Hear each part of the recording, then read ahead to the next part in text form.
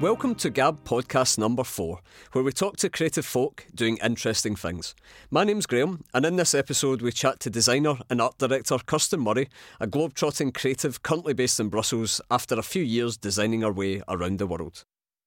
Kirsten, welcome to the Gab podcast. It's really good to have you here. And we're only a few weeks in, but how has the start to 2020 been for you so far? Oh, this year so far, it's going well, and I would say even better now that it includes being on the Gab podcast. I'm a fan. You're too kind.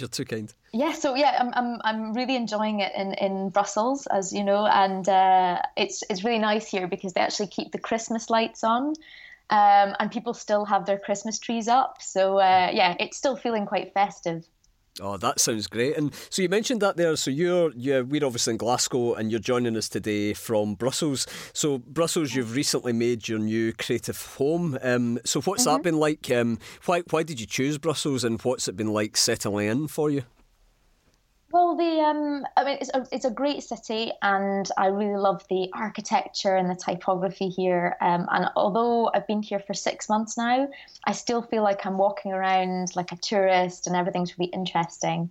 But moving to a new city definitely has its challenges. So I'm currently learning French. Help me integrate. How are you finding that? Is it challenging? Comme ci, comme ça, ouais. I have a French exam on Thursday that I'm practicing for. It's definitely difficult because you feel like you can't really be yourself. Your conversation is so basic. I can tell people that I like traveling and cats, and that's about it. The basics. Yeah, the basics, but it's a great experience, and I actually moved. I had no intention of moving to Belgium when I was, this time last year. I would have had no idea I would have ended up here. But when I was in New Zealand, it's a bit of a cliche, but I met a man. I met a Belgian man there, and we fell in love. And I've ended up moving here.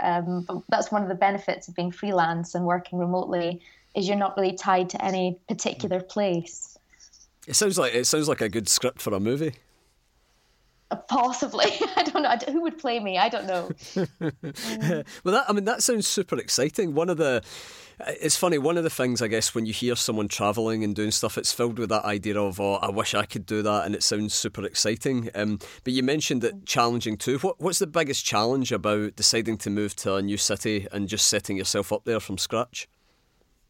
I would actually say it probably comes down to the connections or lack of. So obviously, when you're living in one place, you get to know people, you make friends, you find a community there. And whether that's something you find through work or the kind of, activities you do outside of work, or even kind of your old friends from school or university or college. And when you move to a new place and you don't know anyone, you just don't have that. And when you're in your 30s, trying to make friends is a really interesting experience. Sometimes, I'll be having a conversation with someone I've just met and think, they're great. And I'll just come out and say it. Do you want to be friends? Do you want to be my friend? Can I have your number? But so I would say that that's probably something that I have found difficult. And then when I visit Scotland, I really feel that sense of belonging and community that you try and recreate elsewhere. I think it's interesting because we were talking about that before we came on the podcast, and the idea that I think when you see people doing exciting things like travelling, like you're doing, travelling and working, it's super exciting, and you look at someone's Instagram feed and I guess you can get that pang of jealousy that you're not doing it. How many moments of your day or the last 6 months have been genuine Instagram moments, and how much of it has been, I guess, a challenge to create a new space for yourself? Oh, that's a good question. Well, I think because I love photography, and most of my Instagram features photographs of places I've been to and people I've met, and far less of myself. And I would say that in the last couple of years, when I look back on those photos, to me it's kind of like a diary. So I don't write a diary, but it's kind of a visual diary. And there have been, weeks and sometimes whole months that have felt that exciting. But I sometimes think if the camera had been turned on me, it would be a very different feed. It would mostly be pictures of a sweaty, messy designer trying to prop up the MacBook charger that's trying to fall out of a wall because the adapter's so big, and things like places that I've been to that like Myanmar. I had a taxi driver drove off with my backpack, and I spent the few days after it just washing my one pair of pants in the shower with me. So it's kind of, when you see it from that side, it's different. But I think it doesn't really matter where you are or what you're actually doing. There are always going to be highs and lows. And when I left Scotland to work remotely, I approached it not as I'm about to live the dream, but with more of a realistic expectation that there would be days where I would maybe want to go out and explore a new place, but I had a deadline, or I knew I was probably going to get sick at some point, or feel lonely. And that's probably, one of the hardest things is when you spend that much time without other people, it can be very lonely. And I'm lucky in that when I was traveling and constantly moving to new places, I met a lot of great people, some doing the same kind of thing, and was able to make friendships that hopefully will last forever. I'm interested. There's a couple of times there you've mentioned, I guess, friendships and meeting new people. Is that the sort of thing, travelling, that comes naturally to you, or did you have to almost change yourself to be a bit more upfront with people, or go out your way to meet new people? How have you found all that kind of stuff? No, I think that definitely comes naturally to me.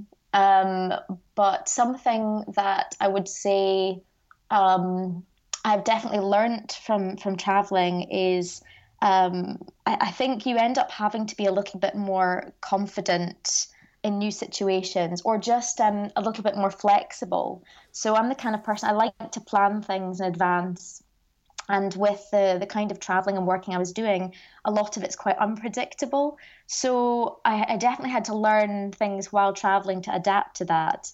But certainly in terms of being sociable and meeting new people, I found every country I went to be really welcoming, and I found it really easy to speak to people, or not to speak to people, because sometimes language was such a barrier that you could just sit with people and laugh, but not really speak about anything. But yeah, it's that part wasn't particularly difficult. It sounds like it'd be a challenge, actually. I think I'd find that a challenge. But kind of going back a bit then, so we're speaking about travelling. So you're a global jet setting designer with an amazing Instagram feed. But a couple of years ago, I guess you were sitting working in Scotland, and at some point you've made a decision to, I guess, shake up not just the work you do, but shake up your whole life. You decided to go travelling. You decided to work while you were travelling, and see how that worked out. Can you give us a bit of background about how you made that decision, why you made that decision, and then how did you make the leap, and what did you have to do in order to change your life here and just take that plunge into that exciting journey? Yeah, it's I think it's probably different for everybody who does this, depending on what they're leaving, what they're going to. And I'd always loved traveling. And I kind of did have those daydreams about running off with a backpack around the world, but I'd also built up a career, and I'd reached a senior level, and I really didn't want to stop creating and stop working.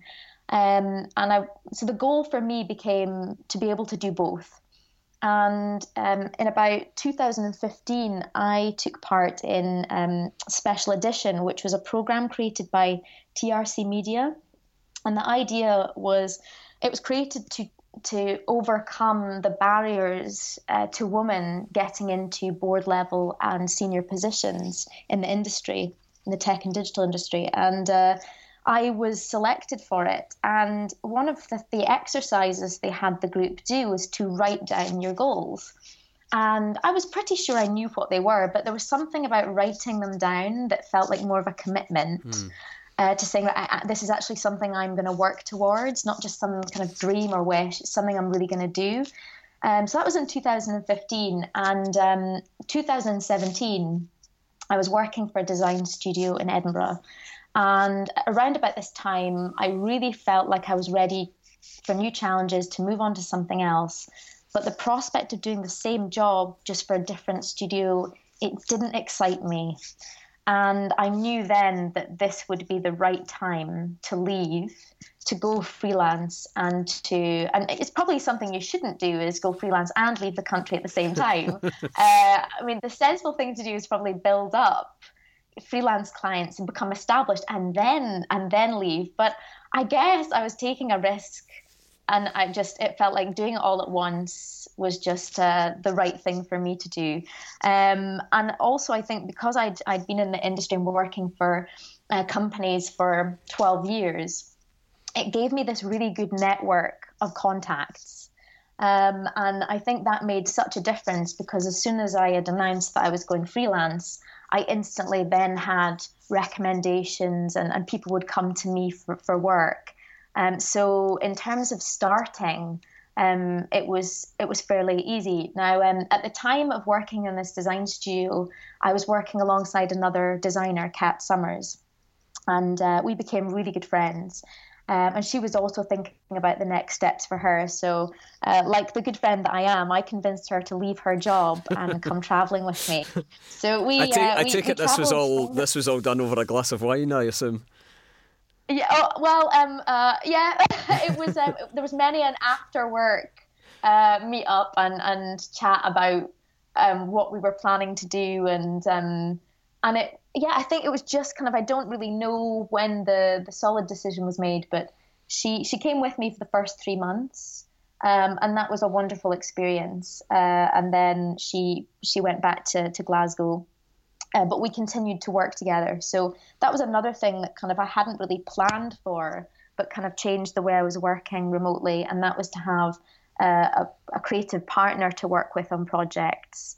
Which really helped in terms of the time difference in some locations, and just being able to split work as well with someone you've already worked with. And as you know, like it's quite difficult to come across good creative partnerships, but when you do and a project works well, you want to hold on to that. So it's quite an interesting setup. You've got the idea of freedom, being a freelancer, and a sense of control over what you're doing, but you also have a creative partner who you team up with. You go under the banner The Tits, is that correct? And, yes, we do, yeah. And how do you decide then when is a project something you'll work on yourself, and when is a project something that you'll collaborate with each other on? Good question. So we actually started The Tits not as a company or a partnership for doing client work, but it was started to work on side projects.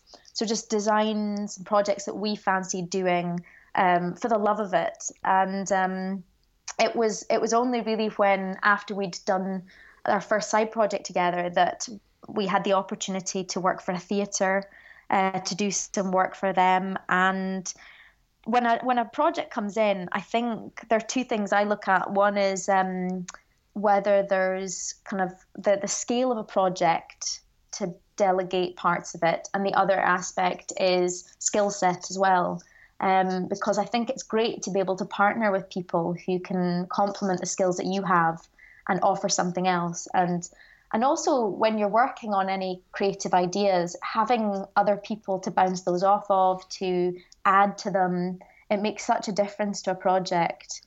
So I really like that kind of business model, and I think Jam Hot do it really well, where you're a very small team, but you partner with the right people for the right project, and I think that it produces great results without having to be a really large agency. I think it's funny, when we first started our studio, we were very small, and we used to be, I guess, worried about that perception. And right at the start, so we used to try and make ourselves sound bigger and look bigger. Right, yeah, right. And it's so interesting now. What we find, it's almost the opposite now. You know, you kind of wear it as a badge of honour, because you are able to be quite nimble. How do you find clients respond to that? Like a couple of questions in this, I guess. First of all, if you're saying to a client, no matter where they might be, you're in the UK, I'm here, do you have to sell yourself and get over barriers? And the other thing as well, do you use your collaboration with your creative partner as a way to make yourself sound bigger? So do you feel these things are important to clients, what size you are and where you are, or is that just not an issue that you've found? That's a really good question, and I think it's actually something that quite a lot of freelancers struggle with. So I've noticed that some, in Twitter conversations, people ask, should I call myself by my name or should I have a company name to make it seem like I'm bigger than I am? And I find that you attract the right clients for who you actually are. So I try to be as really open and honest as possible. Like I want people to know whether it's just me going to be working on something or myself and other people collaborating on it. And I was very open about when I was traveling where I was going to be based at the time of doing a project. And I find as a result, I attract clients that are more than happy to work like that. So they're happy to have video calls. As long as the relationship is good and there's lots of communication and they're getting the work that they need, then I've found the distance to be no problem at all. There are some people who categorically want a designer who's local, who can actually go into their offices to meet up in person. And I did worry that this was going to be something that would be a barrier to getting clients, that they would much prefer to have someone that's just around the corner. But I think also once you've started doing work, then a lot of new business comes from recommendations. And so it's that recommendation that carries the weight and the power, not where you're based. But like you were saying, I'm finding exactly the same, that some clients are coming to me and saying, hey, we've used large agencies, we've paid big fees, and we've not really been happy with the results. So we'd much prefer to go for a smaller company or a freelancer for the work. It's really interesting. We find that a lot of the time. I think we struggle sometimes to pitch against bigger companies, because I think when you're able to allocate resource behind it, and when people can bring, say, 4 people to a meeting, some people are impressed by that. But what we always find that the feedback, we've won quite a few clients over the years from jobs we might have lost them at the start during a pitch, but then the client's not been particularly happy with the process. And it doesn't mean the studio were bad, it just means that what was promised was different from what gets delivered. Where I think delivered right. Where I think as you're a smaller studio or freelancer, it's quite clear who you are and what you're doing, but you do have to sell yourself sometimes, I guess. Yeah, definitely. And sometimes when you're writing a tender document, do you speak about yourself in first person or third person? Is strange. And I think that the idea that I think if you've worked in an agency and you've produced the creative work and you know how many people were in the team on a project, the kind of work I'm doing now is exactly the same. It's no different. But the difference might be that as well as being a designer and a copywriter on a job, I'm also doing the account management. So as a freelancer, you're definitely performing more roles, but the time spent on the client, the value they get, is the same. Yeah, I was quite interested in you were talking about, I think maybe in your bio, you talk about being an art director, a designer, a copywriter.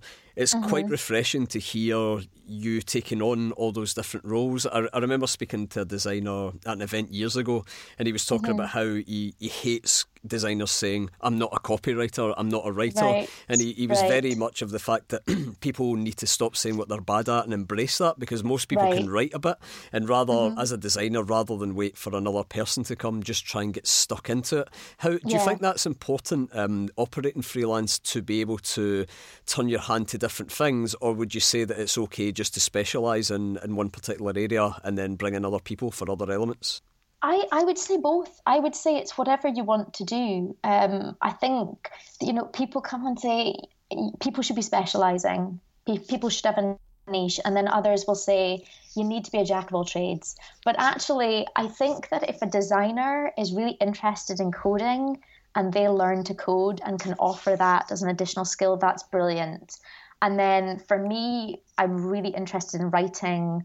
I get a lot of enjoyment out of it. And because of the kind of career and experience I've had so far, I've learnt to copyright for advertising in particular. And so I ended up doing so much of it that at some point I just thought, this is ridiculous. I'm being paid for it, but I just haven't put the words on my profile on my website. And I will admit, I have occasionally removed it and put it back on because, interestingly, I get imposter syndrome over that, where I feel like, do I have a right to call myself a copywriter when it's not what I do full time? But the way I see it is if you're doing that and people like your writing and they're paying for it, then and it is a craft. So I don't think every designer needs to be able to write copy, because it might be that they know the value of it and that they partner with a copywriter. Yes. Or they convince a client that they have to bring a copywriter on board for a job, and just to elevate the whole project. So I think just pairing it with the skills that you're interested in and that you enjoy is good. Let's talk. You mentioned imposter syndrome there, and I think that's something that pretty much every person, but every creative person can do. I think imposter syndrome can be really crippling for creative work, because as soon as you convince yourself you can't do something, then obviously you can't do it. How do you deal with imposter syndrome? What advice do you have for anyone who struggles with it, being a freelancer? And how does travelling and the idea of maybe being a bit more isolated when you move to a new place, how does that affect your ability to develop confidence? So the imposter syndrome thing, I think sometimes, especially designers who are just starting out, I think sometimes they maybe think that imposter syndrome is something that they experience because of lack of experience. But actually, I've spoken to creative directors who experience it. And especially the more years that you work in the industry, the more expectation there is that you're going to be really, really good at what you do. And so I don't think that for a lot of people it never really goes away, but what that can do is it can stop you from trying your hand at new things, from taking on opportunities that are or projects that are a bit bigger than what you've done before. But that's really the only way that you can develop and grow your business. So I think that it's something you kind of just have to do the things until you then feel like you're not an imposter for saying that you design, you write copy, you're award winning, you do keynote speeches. I think you just have to throw yourself into the doing part, and then talking about it becomes easier. Because something that I find is that Kat and I recently put a call out for women in Scotland who would be available for speaking events. And it was to help really encourage event organisers to have better gender balance on their speaker panels. And, many women said, great, I've never done a talk before, but I would love to get involved. Whereas others got in touch to really tell us, this is just not something, I don't think I have anything to talk about. I don't think I have anything to share. And it's far from true. Most of these women have personal experiences that a lot of people would want to hear about, but it's that fear that they don't have something significant to say or of interest. And it can really hold you back because it can prevent people from self-promotion, for going for jobs that they could get, but they feel like they're not good enough for. It's interesting you're doing that, I guess, putting those calls out, because I saw you doing that, and I thought it was super interesting to see the amount of replies you get, and the amount of I know Ladies Wine and Design in Glasgow had put on an exhibition, and I said to the Ilka I was blown away by the amount of people and names that were in that exhibition that I'd never heard of before. You're obviously quite a vocal champion for women within the design industry.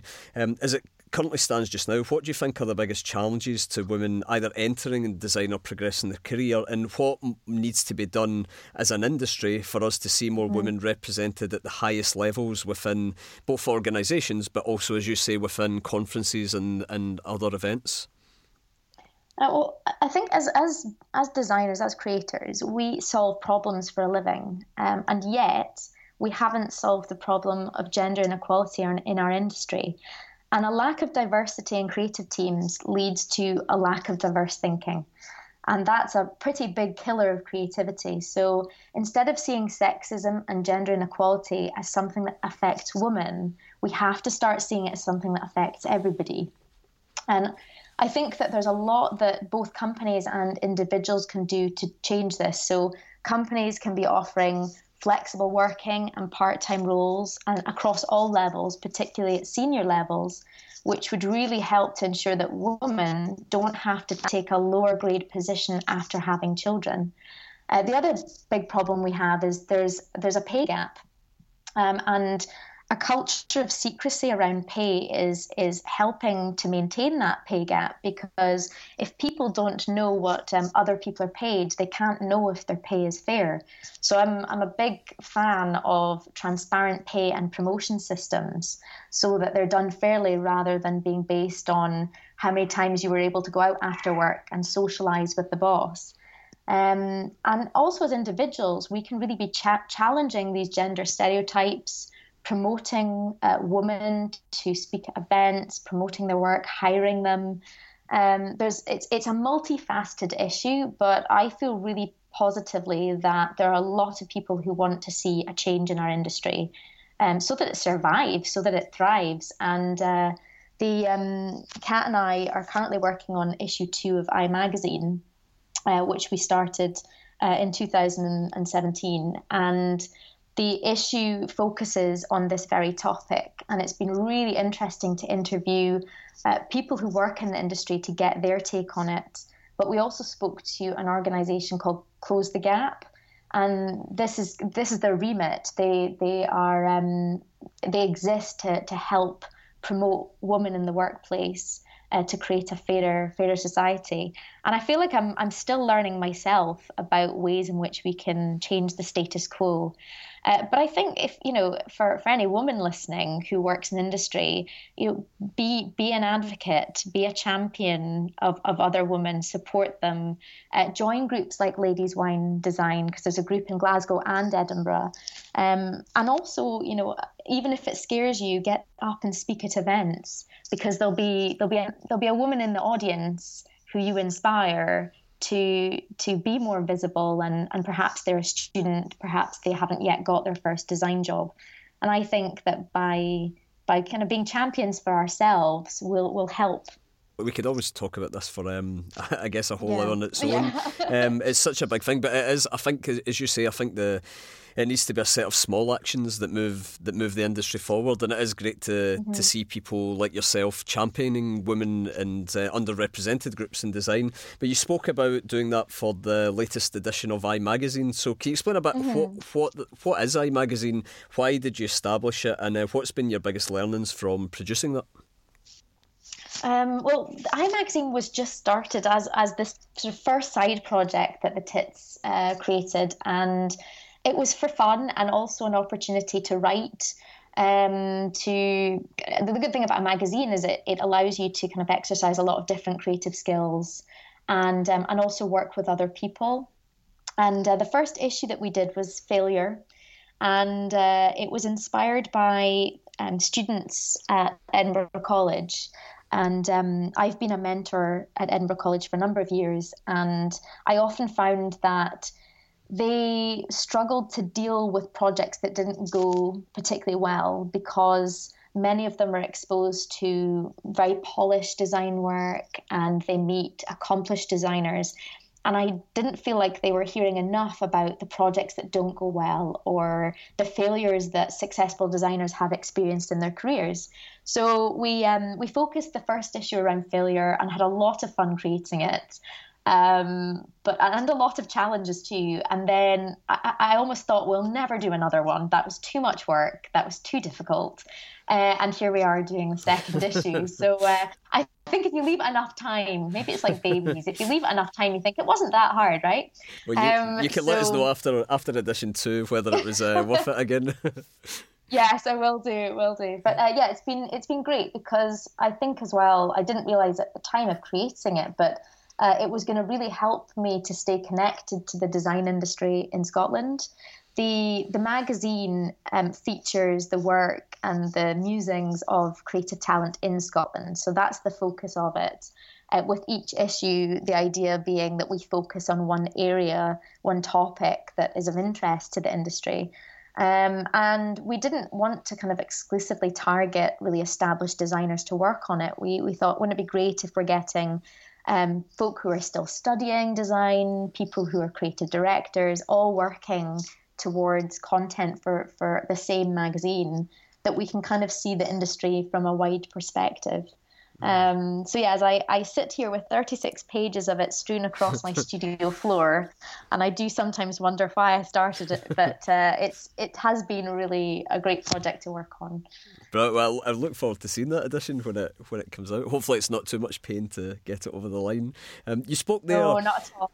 You spoke there about, I guess, students and emerging designers, and at one point, I guess we were all struggling or just trying to get that break into the industry and to, get either a job or an opportunity. How did you start out in the industry, and how did you get an opportunity? And then how important do you think it is once you've, I guess, made it to provide opportunities for other people?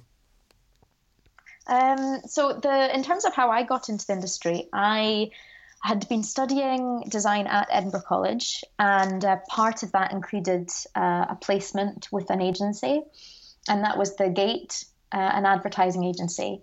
And I just spent a week there coming up with ideas. That was all I did, is just idea after idea after idea. And after a week, I was absolutely exhausted. And I thought to myself, I want to do this for the rest of my life. I just get such excitement and energy from coming up with ideas. And so I'd never really had a moment in my life where I thought, I really want to be a graphic designer. It came from my love of creativity and ideas. And after I'd done that placement, once I'd finished the course, the agency got in touch and offered me my first position. So the first job I had was as an art director at that agency, and I was there for 4 years. And although the job title has changed, the ideas and visualizing them has remained kind of the same throughout my career. In terms of supporting the next generation of creative talent, I think that people get a lot out of mentoring designers. And the mentoring program that's now been established at Edinburgh College, it's quite remarkable how many people from industry have become involved in that, particularly in Edinburgh, but also further afield. And it makes such a difference, because when students come to graduate, they, instead of feeling like the industry is this far removed and alien place, they know people in it. And they've been inside these design studios, and they've worked on live briefs, and they've produced creative work for real clients. And you can see the difference in their confidence, in their ability to get not only employed, but also to manage to stay in the industry and make a success out of it. So I'm a huge advocate of, once you've become established yourself, then going back into colleges and universities, and even if it's just committing to doing a one-off class, and the particular mentoring program that I have been a part of, they do things like guerrilla days. So you can go in and you can set the students a brief. You come back at the end of the day and judge the responses. And it's lovely to see creative work from students, because they always have these amazing ideas, and they're full of energy, and they are passionate about what they're doing. And I think that can only help you to become a better designer yourself when you're part of that. I think you're right. Whenever we've done mentoring in the past and we get involved in various things, I always think we get often more out of it than the emerging designers do, because I think when you work at something every day and you've been doing it, it's easier to get a bit complacent about the opportunity or where you've maybe got. And when you see people that just want a chance and an opportunity, I think the amount of enthusiasm and ideas they have is properly infectious. So I do think it's a good thing to do, because I think everyone gets a lot out of it. Going back, having a think about going back to your travels, you've obviously been in loads of different countries. What's the best place you've been? What's the worst place you've been? And how do you find travelling is helped develop you as a creative person and as a designer?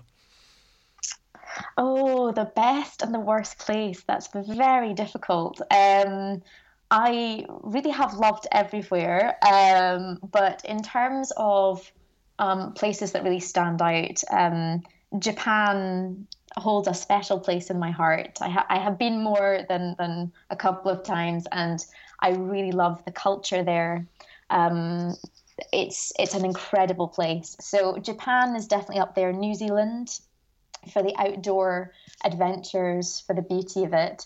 And some places that I really didn't know much about until I travelled there, which is Myanmar. Again, just culturally so different to anywhere I'd experienced, incredibly welcoming people. I don't think there was any worst place, but I've definitely had a few worst hostels and maybe a couple of worst times. So traveling solo and getting sick are the real low points. So I got an infection and ended up in a Thai hospital. Oh, wow. And although a couple of weeks later and some heavy antibiotics later, I was better. That was a real low point. And interestingly, it's podcasts that sort of saved me. That was the only thing I could do was lie down and listen to podcasts. And so if you want any recommendations, I've got plenty. I'll definitely take them from you. So yeah, that's probably it. And in terms of how it's changed me, I don't think that you can travel and not be changed by it. I think that in terms of creativity, I've never felt so energized, and I think that's to do with having a very different environment and different surroundings and constantly changing those. And I actually don't think that means you have to travel to the other side of the world to get that. I think it's just a reminder sometimes that if you stay in one place for a long time, you form routines, which is completely natural, and you form habits, but it means that you stop kind of going to new places and exploring even your own home city. And what I've tried to do is when I've reached places and I know I'm going to be there for a bit longer, I try to keep that mentality as if I've just arrived somewhere and I want to find like a new place to go and hang out, an area to walk in I've never been before. And being exposed to lots of different countries' design and typography and architecture, it made such a difference to how creative I felt just all the time, and the ideas I had being shaped by that environment. So it was very refreshing. And then just as a person, I guess, confidence and a feeling of independence. And also when things don't go particularly well, I'm a little bit more resilient than I was. And know that things can be fixed, and all of these things when you are failing are just learnings. Do you know, it all sounds amazing. I'm going to have to try hard not to go back, quit the studio and just go travelling. No, I love the idea of Jam Hot on tour. Oh, I like that too, actually. It's interesting, we were talking about in the studio this morning, we were talking about how we can't talk about trying to be more creative or get more ideas. We need to change habits and behaviours, because I think regardless of how much you know that moving about and travelling gives you ideas, it's so easy to come into the studio or wherever you work, turn on your computer and just sit in front of a screen all day. And I think it's something that more and more we're finding we have to work very, very hard to break out of. Yes, I completely agree. I do feel the same now that I've been in one place for 6 months. It takes effort, but I think also it's the other thing is almost thinking about it slightly differently, which is sometimes when we think, right, I need inspiration, so I need to find it from somewhere creative, when in actual fact, like just taking a class in something random, doing things that are not necessarily part of your work can lead you to experiences that then inspire you, or maybe it triggers a conversation with someone that then leads to a different approach to a project, or if you're in a bit of a creative rut, it gets you out of it. So yeah, sometimes I think we try and seek inspiration from design sources when it actually exists further outside of that realm. So obviously this is the start of a new year and actually start of a new decade. And I imagine there'll be people that read your story and listen to your story and think, I want to do that. What advice would you give anyone thinking about either jacking in their job to go freelance and taking that risk, or someone who's maybe stuck in a rut and does want to go travelling?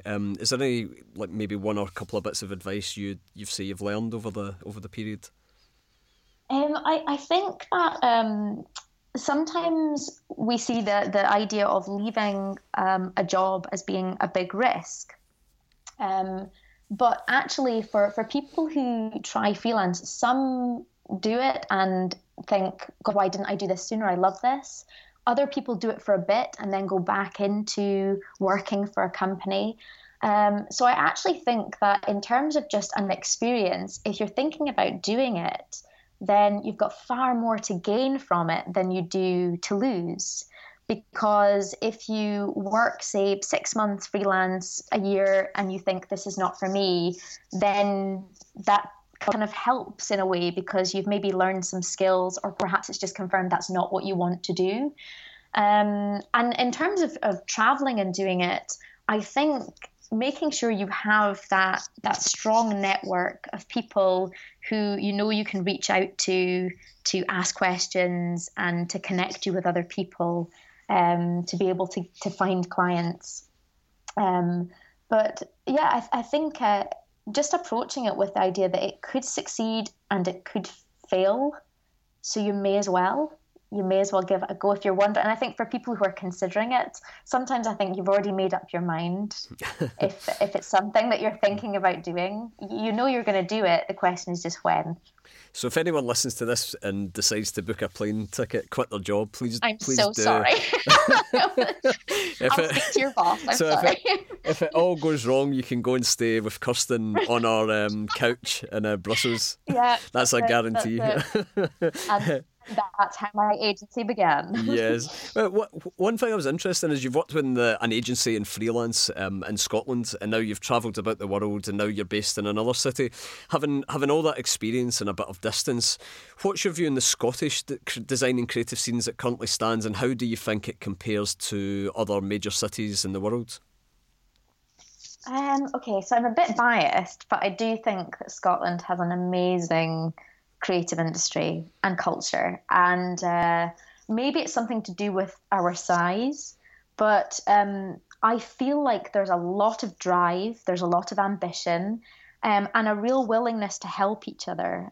So I noticed, particularly among, say, small businesses and freelancers, one thing that I was quite keen to do was kind of connect with other freelancers, and there was a Slack group of freelancers who work in animation, illustration, design, copywriting. And it's kind of grown quite a lot since I joined it. And it's lovely because if people have a question or they're faced with a particular client dilemma, they stick it on the group and people just take time out of their day to help each other out. And I think that being part of some of the groups that exist in Scotland, supporting creatives, has shown me that we are a very strong community, and that many of us see each other as potential collaborators rather than competitors. And I think that's a strength rather than a weakness. In terms of what other countries are doing, I certainly noticed one of the things that when I was in Malaysia, I visited an art school because they were having their degree show, and got shown around their studios and met some of the students and saw their work. And there was a lot of handcrafting going on. And this was the graphic design course, but a lot of it was made by hand. And that was interesting to me because I think that potentially we do have an over-reliance on using the computer and designing on the computer. So quite possibly the approaches are very different. But I do think that the industry in Scotland is very strong, and also the fact that agencies in Scotland are winning international clients is a testament to that. Great. It's quite interesting hearing someone from that has travelled, hearing their perspective on it, because I think there's a very Scottish thing, I guess, not to big yourself up too much. So it's interesting to see how we compare. Looking forward then to the future. So you're in Brussels just now. Where do you see the future taking you? Do you think you'll be content to stay in one place, having travelled so much, or can you find yourself getting itchy feet already to travel more? A good question. I think now that I'm based here, I'm trying to make the most of the connections within Europe, because Belgium is so close to Switzerland and France, and traveling often is an option and it's very easy. But at the moment, I'm quite enjoying not knowing.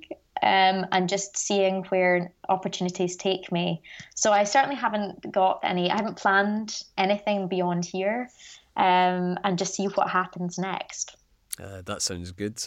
And just to finish up, I don't want to take too much more of your time, because I realise that you've got a magazine to get done. I'm sure you're enjoying not doing it at the moment. This is great procrastination. Yeah, I feel the same actually. But to kind of finish off, I think you've obviously achieved. You've also achieved quite a lot in terms of your own career, having gotten started, getting a break. You moved from a student to now you mentor students.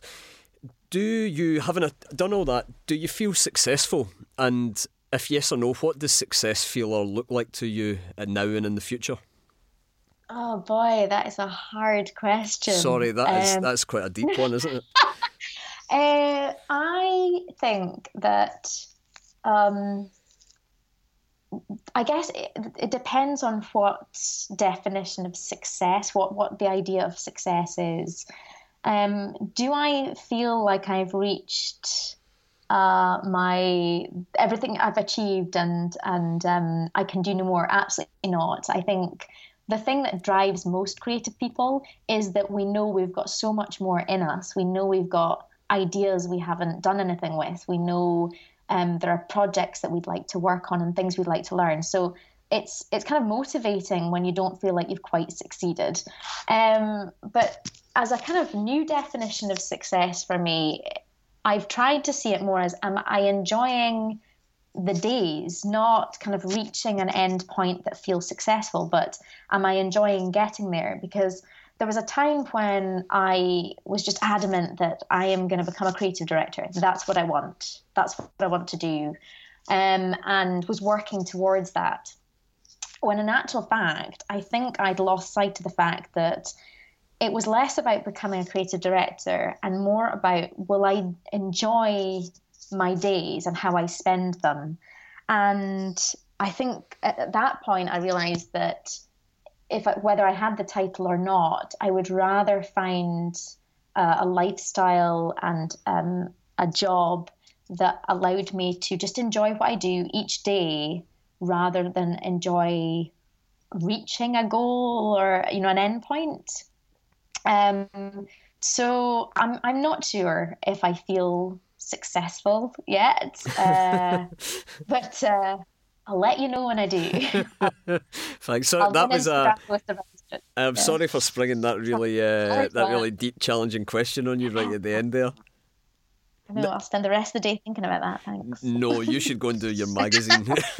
I should. I don't want to be your excuse for not getting it out. But I'd just like to thank. I think we've spoken about some really interesting things, and I think your story will be really inspiring for anyone that wants to maybe change up what they're doing, do something different. So I really want to thank you for giving your time, and I hope the next time we meet might be in Brussels for some Belgian pastries and coffee.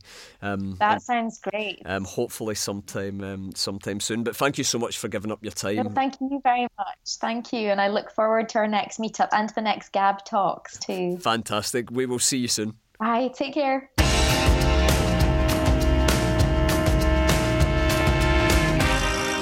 Big thanks to Kirsten for some great chat there. It's making me want to book a ticket to somewhere sunny. And thanks very much for you all to listening. Please do give the podcast a like, comment or share. We'd really appreciate that a lot. And thanks to the team at Big Mouth Audio in Glasgow for putting the podcast together. You can check out more Gab podcasts and details of upcoming events in Glasgow on the website gab.scot. So until next time, thanks for joining us for a Gab.